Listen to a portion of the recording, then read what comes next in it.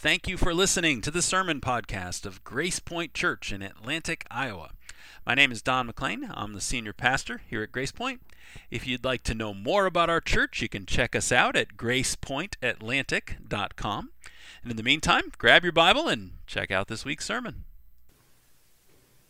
Our mission as a church is to connect real people to the real God, and I want to thank all of you for helping us do that this morning, the worship team and scripture reader and everyone else. What a joy to be together. It was a bummer to not be together last week. I think it was the right thing to do, but hopefully, anyway, it was good to be back together and worshiping the Lord here in community. That is our text this morning, Luke chapter 3, verses 1 through 14. And we will jump right into it as soon as I pray. One quick reminder, I think Lee mentioned this earlier, but we did just want to highlight the annual business meeting next Sunday. So next Sunday, come prepared to stay a little longer. And I'll try to go a little shorter, I promise. But after church, we'll have a lunch available, so you don't have to sit through a meeting hungry. And it's a soup luncheon. Paul and the student ministry are organizing that. It is actually a fundraiser, so if you'd like to give a donation and thank them for their work, that'll go toward the Challenge Conference. In the summer, the youth ministry conference, the student ministry conference that our church participates in. And then after that, we'll kind of hurry through lunch so we can get to the business meeting, approve budget for the new year. It's kind of our annual. If you only go to one business meeting a year, this is the one to go to. So please plan on that next Sunday. There are reports available. There's a report booklet available, which they're in the fellowship hall on a table. I think they're to the right as you step out of the auditorium. So I encourage you to grab one of those, one per family, unless you really, if your husband doesn't share, if he hogs the annual report. You can get your own, or your wife likes to hog it. So anyway, enough of that. Let's pray. Lord, thank you so much for your word. We are so honored to be your people and to be the people of the book. What a joy for us, and what an encouragement and a comfort. And so I just want to ask you now to speak to us. Speak to each and every one of us, including me, through the words of Scripture this morning. We invite you, Holy Spirit, to be our instructor, our teacher, our guide, the one who convicts us, encourages, and comforts us, and everything else that we need. We thank you. We look to you now, God. In Jesus' name we pray. Amen. The story is told of a shoplifter who wrote a letter to a department store. The letter said, "I've been stealing from your store. However, I've become a Christian, and now I find that I can't sleep at night anymore because I feel so guilty. Please find enclosed $100, and there was a $100 bill in the envelope. Please find enclosed $100 to cover what I stole." The letter was anonymous. There was no signature on the letter, but down at the bottom there was a note, and the note said, "P.S. If I still can't sleep, I'll send you the rest." This morning we're talking about repentance. Repentance, and not the half-hearted repentance you see in that little shoplifter story, but real repentance, because that is what today's passage is all about. It's about the realities of repentance. We haven't talked about John the Baptist in a while now. We haven't talked about him since the end of chapter 1, but now as we get into Luke chapter 3, John steps back onto the stage. That miracle baby we spent so much time talking about in chapter 1, he's grown up. He's a man now, and that man has a message, and his message is that the Lord commands his people to turn from their sin. That was John's message in the first century, and it's still his message to us today. The Lord commands us to turn from sin. It's here in the Scripture. We're going to work through verses 1 through 14, and try to understand them together this morning. And as we do, I want to talk about the reality of repentance, because that is what I think John emphasizes in this text. What we see in his words is that repentance is intensely practical. It actually transforms human lives. And so that's why I want to talk about three realities of repentance. That's our outline this morning for those just to help us follow along here. We're going to talk about three repentance realities that every believer needs to accept and embrace if we're going to follow Jesus. So Luke starts with some historical details, and it's very typical of Luke. So let's start with those, verses 1 and 2. And I'll read them again. He says, in the 15th year of the reign of Tiberius Caesar, Pontius Pilate being governor of Judea, and Herod being tetrarch of Galilee, And his brother, so he's almost drawn us a map here, his brother Philip, tetrarch of the region of Iturea and Trachonitis, and Lysanias, tetrarch of Abilene, during the high priesthood of Annas and Caiaphas, the word of God, all of that is the setup for, the word of God came to John, the son of Zechariah, in the wilderness. So Luke begins this chapter by putting the ministry of John, and really therefore the ministry of Jesus, that's really where our focus is, but he puts John's ministry most immediately in historical context.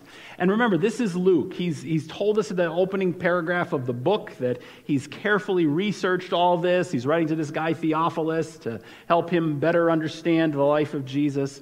And so Luke does it again. He gives us, he actually started chapter 2 the same way with a historical reference. Here's another historical reference. And this time he tells us about 7 important people who were in power when John's ministry and therefore Jesus' ministry began. He starts with Tiberius Caesar. Tiberius is really the most important one for us as far as setting a date goes. He tells us John started his ministry in the 15th year of Tiberius Caesar.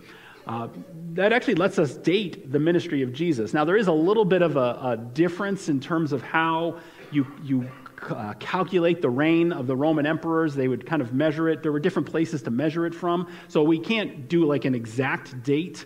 We inaugurate presidents on, January 20th of, the year following the election. It wasn't like that with the Caesars, but it actually, to say the 15th year of Tiberius Caesar, it actually lets us zero in pretty tightly on when Jesus began his ministry. And so it would be somewhere in the years 27 to 29, somewhere in that 27, 28, maybe early 29 A.D., Jesus started his ministry. So actually that verse, we just kind of fly past it, but it's a pretty important verse for dating these things we always say. We usually talk about Jesus being crucified in 30 A.D. This is one of the passages we get that stuff from. So we got Tiberius Caesar. He helps us date the book. Luke mentions, or the ministry of Jesus, Luke mentions 4 other secular rulers. 2 of them really aren't of interest to us, but 2 others will be later on, Pontius Pilate, Herod Antipas, both important figures later in the book. He also mentions 2 religious leaders, Annas and Caiaphas, and they will become very important as we get close to the end of the book someday and look at those men both functioned in high priestly roles in Israel. So it's during their time. Those names, though, why do we talk about them at all? The names of those people remind us of something very important, and what they remind us of is that Jesus is rooted in history. Right, so there's an important function here in terms of Luke's book. It doesn't really have to do with repentance, this first little part, but it reminds us that this is true. Right? Luke's about to tell us, as we read through this book, he's going to tell us a lot of amazing things, miraculous things that Jesus did. But Luke keeps emphasizing to us, especially here in the early part of the book, that I'm not just spinning you a yarn here. This isn't just another fable or another myth. This is history. Right? I'm giving you the names of the people who governed. I'm telling you what years it was. This is history, Luke says. And so that's something we note as we're working through this. That's not his main point, though. His main point in this passage is to move on to the ministry of John, and we get that in verse 3. So at the end of verse 2, he tells us that this guy John that we met in chapter 1, he had a mission, and it was that he was a prophet. So he introduces us now to the prophetic ministry of John. Where do we see that? It comes from this phrase, the word of God came. So in that year, the 15th year of Tiberius Caesar, the word of God came to John. That's an Old Testament formula. The same kind of wording is used numerous places in the Old Testament. You know that this man is a prophet because the word of God came to Isaiah, to Jeremiah, to Ezekiel, to Daniel, to all these different ones. And so when we see that language, we go, oh, we're talking about a prophet. This man is a prophet. And so John is a prophet from God, which is huge. It's really a very significant thing to note because there hasn't been a prophet speaking in 400 years in the nation of Israel. The next verse, as we get into verse 3, tells us what that mission was, what his mission is. And so let's read verse 3. Verse 3 says, and he John went into all the region around the Jordan, proclaiming a baptism of repentance for the forgiveness of sins. So that's verse 3. So John's mission, we're told what his mission was. His mission was to call people to repent from their sins so they could be forgiven. That's John the Baptist's ministry. We usually think of John the Baptist as being all about baptism. hence the name, right? John the Baptist. And he did. He baptized people. He took them to the Jordan River, and he submerged them in water and brought them back up again.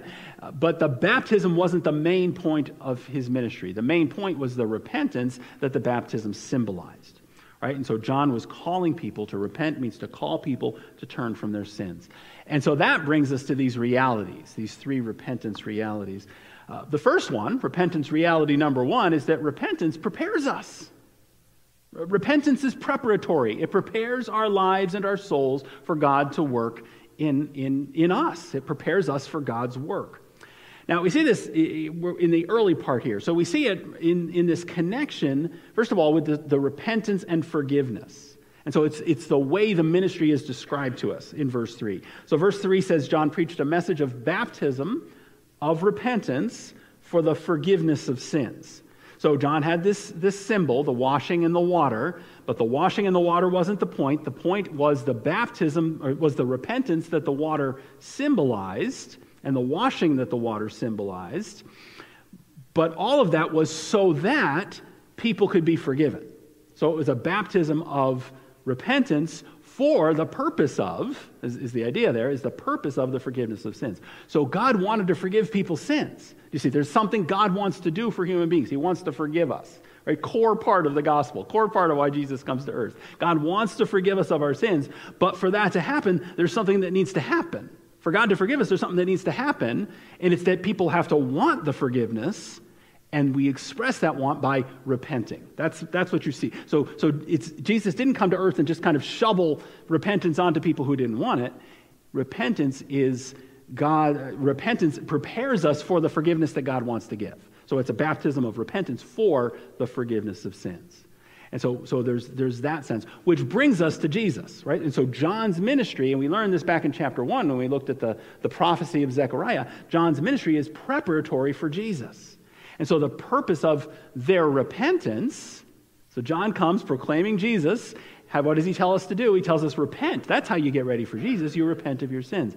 And so he's saying my ministry of repentance, calling people to repentance, John is saying, is preparing you for the work of God through Jesus Christ, his Son, which is what we then get with the Isaiah passage. So if you keep reading, verses 4 through 6 is a quotation. You're probably looking at some kind of Bible where it's set apart as a quote from somewhere else. The quote is actually from the prophet Isaiah, chapter 40. So let me read Luke's version of it here.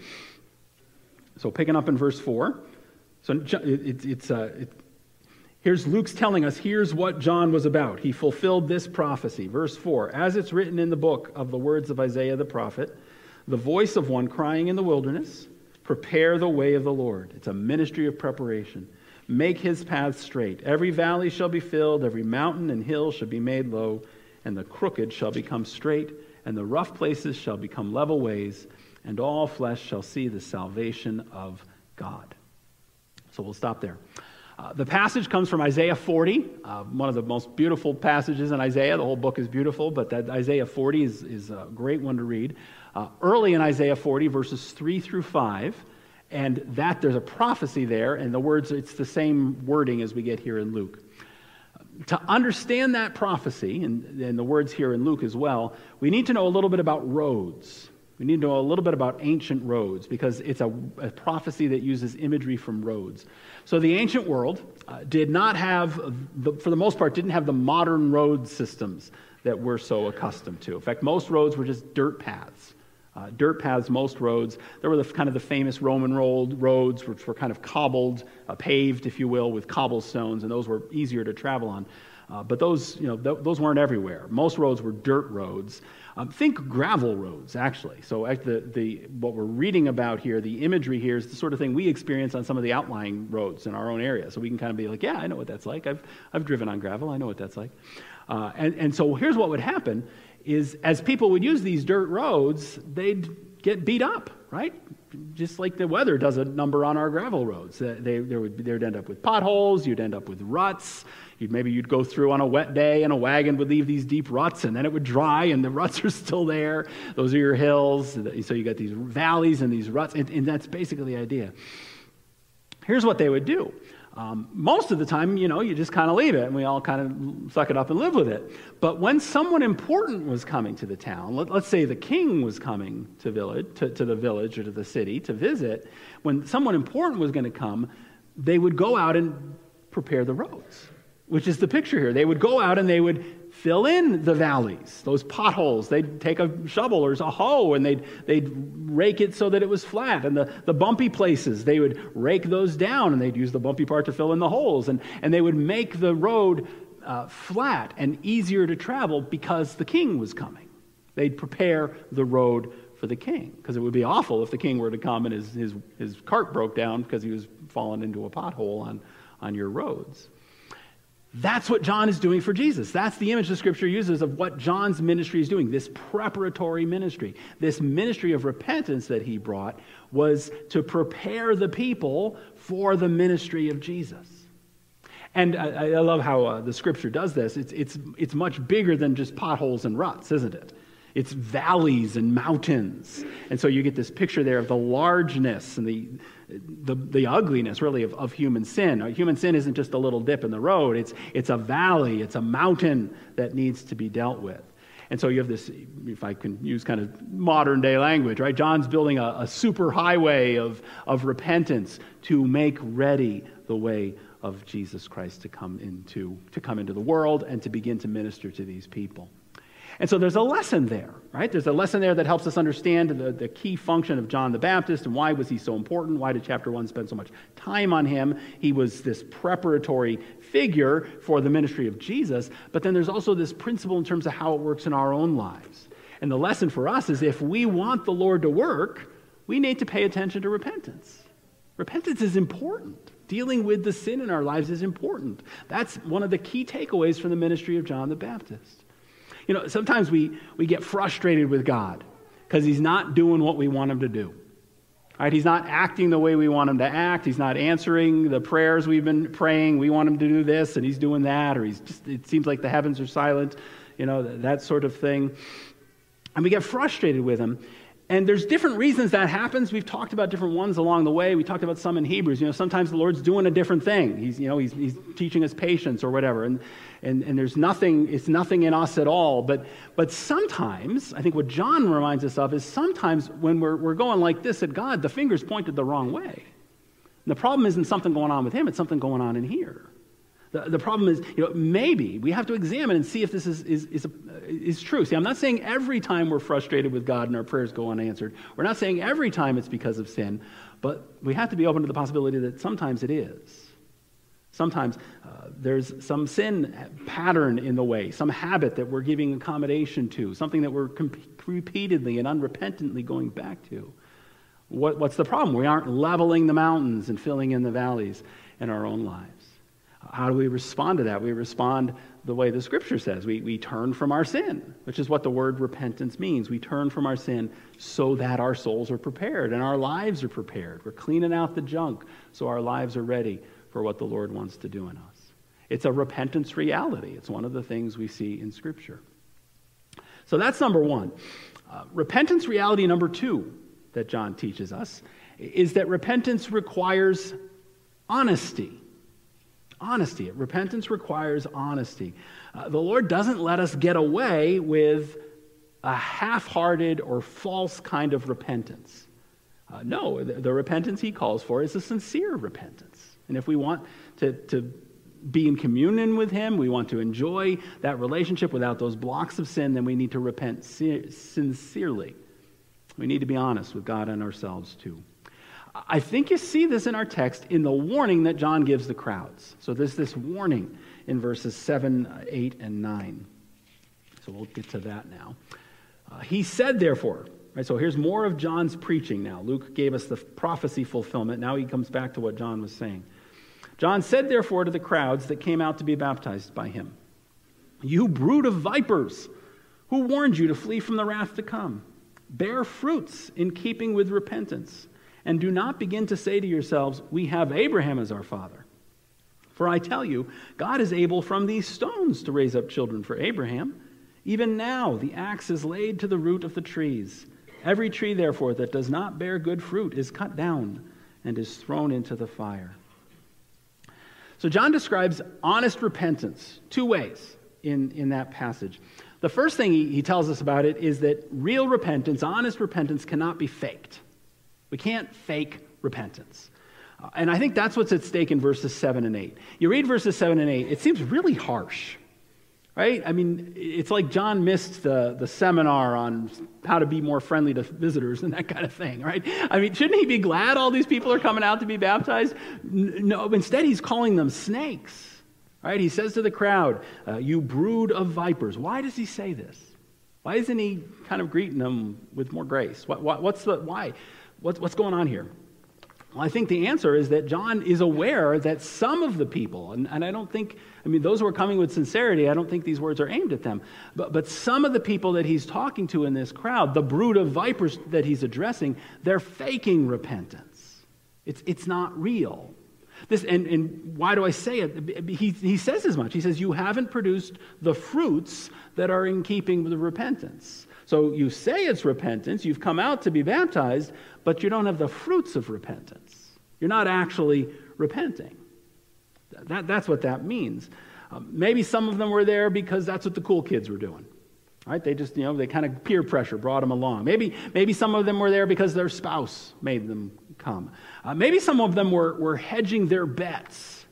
Right? They didn't really believe the stuff this John guy was saying, but just in case, I'm going to go out and kind of check them out, maybe even let them dunk me in the water, just in case there's something to it. I'm just going to kind of cover myself. A little bit like, I don't know if anybody did this, but, when the candidates would all come through, now we don't exist to them anymore, but when the candidates would come through, sometimes you kind of like, well, I don't think he stands a chance. I don't think she stands a chance, but I want to go meet her, so that if she does, I can say I met her, or him.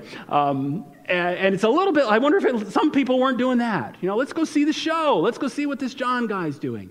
And so for those people who are coming with that kind of attitude, they're not there with sincerity. He warns them. He says, that's not going to carry the day. Just showing up isn't going to carry the day. You can't fake it, he says. And there's a warning we still need to listen to, right? It's because that sort of thing still happens today. People who participate in a church but aren't bearing the fruit of repentance. We're not changing our lives and allowing the Lord to change our lives. I was reading an example about a few days ago, I guess it was a couple of weeks ago now, about a woman who stole $200,000 from her church. She stole $200,000. And she actually worked for the church. Must have been a larger church. She worked as the church's financial secretary, so she was kind of like their bookkeeper. And she'd worked at this church for over 12 years, and during those 12 years, she used church credit cards for personal purchases. Lots of personal purchases. She paid her DirecTV bill on a church credit card lots of times. She bought jewelry, airline tickets, paid for a cruise.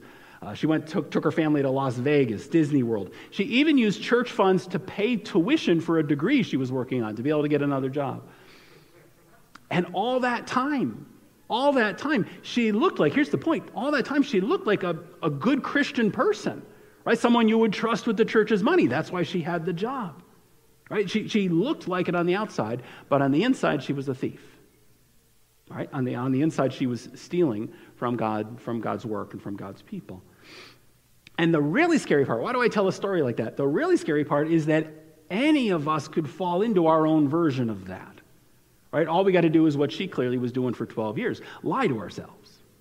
All we got to do is act one way on the outside while behind the scenes where nobody can see we're doing or thinking or living some other way. So there's that piece of it. That's why he comes with these harsh words, this you brood of vipers. It's that kind of a dynamic. The other thing John says here that points us to what does honest repentance look like is that we cannot borrow it. So we can't borrow repentance. We can't fake it. We can't borrow it. What do you mean borrow it? How would we borrow repentance? Well, someone else can't repent for us is what's at stake here. We cannot coast on someone else's repentance. Instead, the scriptures teach that each of us is responsible to turn from our own sins.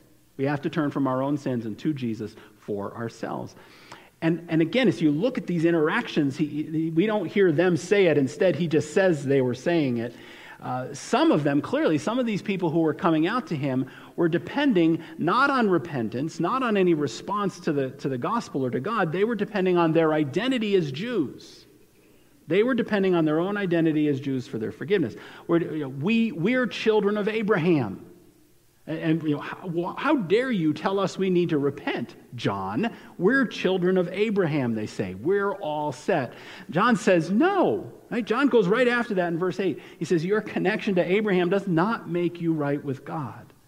And then you have this vivid picture. He's standing on the shore of the river, right? God could take these rocks. God could turn these rocks into children of Abraham. That's no big deal. I mean, it's a big deal because they're his chosen people and the inheritors of the promises. But as far as your own salvation goes, being a child of Abraham isn't going to do it. You can't borrow Abraham's righteousness, he tells them. You got to repent of your own sins for yourself. That's still true. That principle is every bit as true in the Christian age, now that Christ has risen. It's still true. You're not a Christian because your parents are Christians, or your spouse is a Christian, or your girlfriend or your boyfriend is a Christian. It doesn't work that way. Someone else can't become a Christian for us. You're not a Christian because you're an American. Right? A lot of people labor under this idea that, well, America's a Christian nation. I'm an American. I'm a Christian. It doesn't work that way.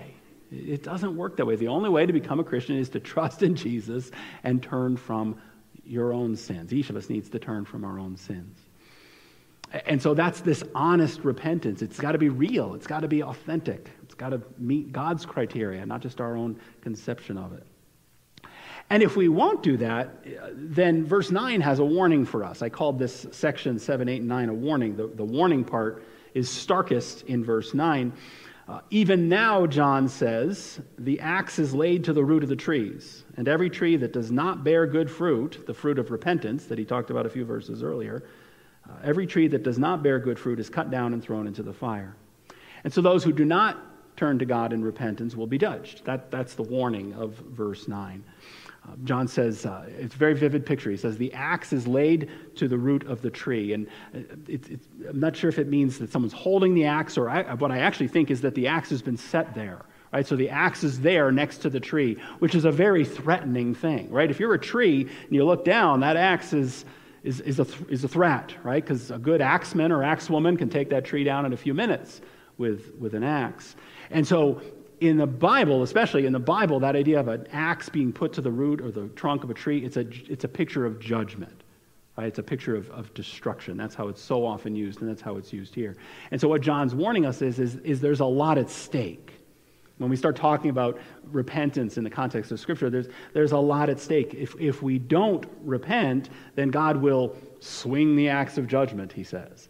All right, and we don't know the timing. God is very patient with us. For unbelievers, he's very patient with people. For believers who harbor sin, he's patient with us. He's always pulling us by his Holy Spirit to himself. But if we won't repent, that axe is at the root, he says. And so there's this warning that's there. And so what is he pushing us to? He's pushing us to repent. Turn from it, right? Be honest with yourself. Be honest with God. Don't go through the motions. Don't fake it. Don't try to borrow it from somebody else. Our only hope is to humble ourselves and turn from our sin and turn to Jesus. That's what that language is talking about. So that's repentance reality number 2 from this text. Finally, the third repentance reality that John points us to is that repentance changes our behavior. It changes. And this is where it gets really practical, right? It kind of lands on this one. Repentance doesn't just change the way we think about things, it changes the way we live. And this is what John tells the different groups in verses 10 through 14. So let's pick up in that last part. Verse 10 says, and the crowds asked him, what then shall we do? So they're convicted. What then shall we do? And he answered them, whoever has 2 tunics is to share with him who has none, and whoever has food is to do likewise. Tax collectors also came to be baptized and said to him, Teacher, what shall we do? And he said to them, collect no more than you're authorized to do. Soldiers also asked him, and we, what shall we do? And he said to them, do not extort money from anyone by threats or by false accusation, and be content with your wages. So people were convicted. Right? John was a prophet. The word of the Lord came to him. He was a prophet. It was effective. And so people were moved by the Holy Spirit, and they realized they needed to respond. Maybe some of them had been insincere. Maybe some realized they were unprepared for what God wanted to do in their lives. And so there's this response. What can we do? Basically, they ask for help. John, help us. What can we do? And he's happy to help them. He's very happy to help them. He's glad to help people turn from their sin. That's what God sent him for. And Luke actually gives us 3 examples. And I think that's how I would read this. These are just representative examples. I'll bet you other people asked him, and he gave them different answers. But these are the 3 answers Luke records for us, and I think they tell us what we're talking about here. Right? Because what you see is all 3 are really practical. All 3 show us that repentance from sin is practical. It changes things. And so the first group is the regular people. It's plain old folk, right? Like us, the crowd. The crowd asks John, what should we do? And he gives a more general answer. He says, change the way you treat people. Change the way you treat people. Specifically, he doesn't use the word, but what he describes is sharing. He tells them to share. Share what you have with those who have less. That's verse 11. He talks about a tunic. He says if you have 2 tunics, this tunic would be roughly equivalent to a shirt, right? This is my tunic today. Except in that day and age, most people didn't have a closet full of tunics. Most people had like 1 or 2, right? Common people, regular people. Clothing was more expensive. It all had to be handmade. There wasn't kind of the mass manufacturing we have. And so it took more time, so it was more expensive in comparison. And so most people, kind of regular income sort of folk, would have 1, maybe 2 tunics, that outer piece of clothing. Well, John says, if you have 2, and you know somebody who has 0, give them 1 of yours. That would be repentance. When they say, what should we do? How do we respond to this message of repentance? He says, if you have 2 tunics, give, and you know someone who has 0 tunics, share. He says the same thing about food. And actually, it's in Greek, it's plural. So English, we don't have a plural for food. But Greek does, and it's foods. And so what's the idea? The idea is extra food. Right? So he's not saying deprive your kids to feed somebody. He's saying if you have extra food, if you have more food than you need for yourself, and that's kind of the idea with the tunic. It's not that you're going to not have for yourself someone else. It's that if you have more than you need, if you're in that position, share with the one who has not. That's what he says. Which I think in principle, right, so the principle here about repentance is that repentance is more than just stopping a wrong behavior. It's also starting a right behavior. Right? So true repentance is stopping the wrong thing and replacing it with the right thing. And so in this instance, with these groups, stop being selfish and greedy, stop hoarding, but then also start being generous and kind. That's what you get with his response to the crowds. And again, he's not saying you can't have a tunic or you shouldn't have food. But what it's saying is don't be like this. Instead, be like this. Have that's what repentance looks like in that example. He gives us 2 other examples, so we don't get fixated on that one. The next 2 are both a little more specific. And so some tax collectors came to the ministry of John to be baptized. And that's huge because these are guys who are on the outskirts of society because of the choices they've made. They asked John, how do we repent? He says, well, stop cheating people. Stop cheating people when you collect your taxes. Don't collect any more than you're required to collect. That's verse 13. I've described this in the past, but just to refresh our memories, in first century Rome, their practice was that they, for taxation, was that they farmed it out. It was literally called tax farming.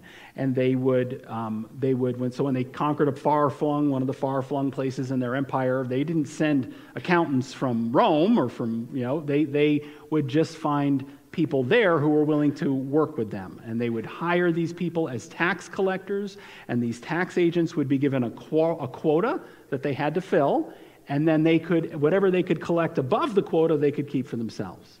And it wasn't a very transparent process, so a lot of the time, the people being taxed didn't know what the quota was.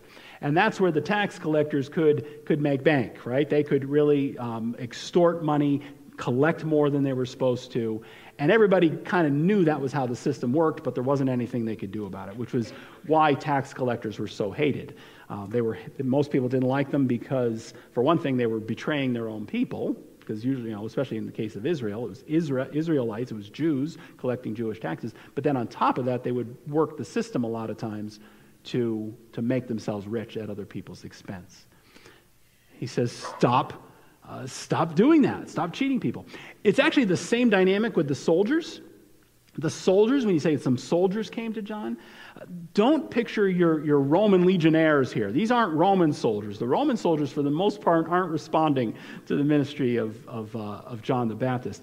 These are Jewish soldiers. And Rome would also do this in most of their colonies. These are, they would call them auxiliaries, right? So you got the Roman legionnaires, they're for fighting the big battles.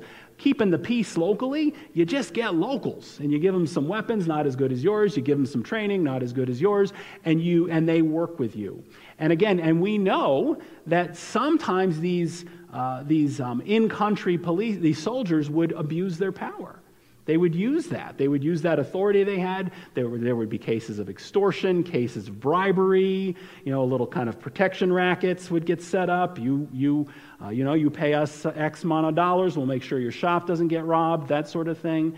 And you actually have an example of this in Matthew. Matthew chapter 28 at the end of the book. Remember the soldiers who were so quick to take a bribe to lie about what happened? A lot of scholars think those are Jewish soldiers who take a bribe. Sure, yeah, why not? That's what we do. And so John says to them, he says to the tax collectors, he says to the soldiers, he says, stop doing that. Stop cheating people. Start treating them honestly. Stop abusing people and using your power to take advantage of people. Start being fair and just. Change the way you live. That's what he tells them in verses 10 through 14. What does true repentance look like? It means changing the way we live. Sometimes we get kind of fuzzy on this issue, which is why it gets a whole sermon to itself here in this series. And we get fuzzy about what it actually means to repent, right? We throw that word around, we talk about it, but we get a little unclear in our heads what repentance means. For example, sometimes people will think of repentance as simply feeling sorry, right? As long as I feel sorry for what I did, as long as I feel bad about it afterwards, that counts. That counts as repentance. Or as long as we tell somebody about it, right? Maybe we tell a close friend what we did, or maybe we even, these days we got some anonymous social media handle, and we go on Twitter or Reddit or whatever, and we kind of tell people there what we did, and that counts as repentance. Or we try to make up for what we do, right? This one's a little more old-fashioned. We do something we know we shouldn't have done, and then we try to make it up to God. Right? We give more, we pray more, we read some extra Bible passages. The problem is that none of those things are what the Bible describes as repentance. None of that is repentance. Feeling bad about something is called guilt, but it's not repentance. Telling a friend about it is confession, and we are supposed to confess our sins to one another in the right setting. But that's not repentance. Confession is not repentance. Giving extra money, that's called penance. We don't do that as Protestants, right? That's called penance. That's not repentance. Biblical repentance means what we see in this text. It means we change our behavior. We stop doing the wrong thing by the grace of God, and by the grace of God, we start doing the right thing. And so if you're greedy and selfish, repentance means growing to be charitable and generous. If we're filled with lust, repenting means treating people with purity and respect. If you're a gossip, repenting means learning to speak well of people and not listening to that news. If we're judgmental in our heart, repenting means learning to think the best of people, showing grace to people, and remembering that we're all sinners. On and on and on. That's the point. When we truly repent, we turn from our sins and we change the way we live. A few years ago, a writer named Anne Lamott compared repentance to an old TV show called Gilligan's Island. And I know it's an older one. Some of you are probably not familiar with it. If you don't know Gilligan's Island, it was a sitcom. It was a sitcom back in the 1960s, and it was the story of seven people who got marooned on a deserted island. They actually went on a little boat tour in their little boat. Probably some of us can sing the song. Their little boat got caught in a storm, and it ends up trapped. They don't know where they are, and the show would always open with a big picture of the boat on there in the lagoon with a big hole in the side. Right? There's this boat with a big hole in the side, and so they're trapped on the island. One of the seven characters on the island was a man called the Professor. I don't know if he even had a real name. I don't remember if they ever said it, but he was just always the professor. And one of the gags in the show was that the professor could make anything. He was always coming up with fantastic inventions using almost nothing, right? He'd make a little radio out of coconuts and all kinds of stuff like that. He could make anything out of anything, which brings me back to Anne Lamott's observation. This was something she wrote probably 20 years ago. It kind of goes in the file. Here's what she said. She said, "A friend of mine told me mournfully the other day that he had lived his whole life like the professor on Gilligan's Island. The professor found time to fashion generators out of palm fronds and vaccines out of algae, but he never got around to fixing that huge hole in the boat so they could go home." Right? And her point and mine, I'll piggyback on her, is that sometimes we do the same thing. We try to fix things in our lives. We try to fix our lives by fixing everything else in our lives except what really needs to be fixed. This is why repentance is so important. Right? We change jobs, we change cars, we change homes, we change careers, we change churches, we change marriages, we change all these other things when what we really need to change is what's going on in here. We need to deal with our sin, right? That's the gospel, which is why we get into it here in chapter 3. This isn't kind of a sidelight. This is inherent to the message that Jesus is going to bring. The problem is in here. And what we really need to do is to turn from our sin and to start living the way God tells us to live. We need to take the message of John, and Jesus is going to come preaching it too, the message of repentance, seriously.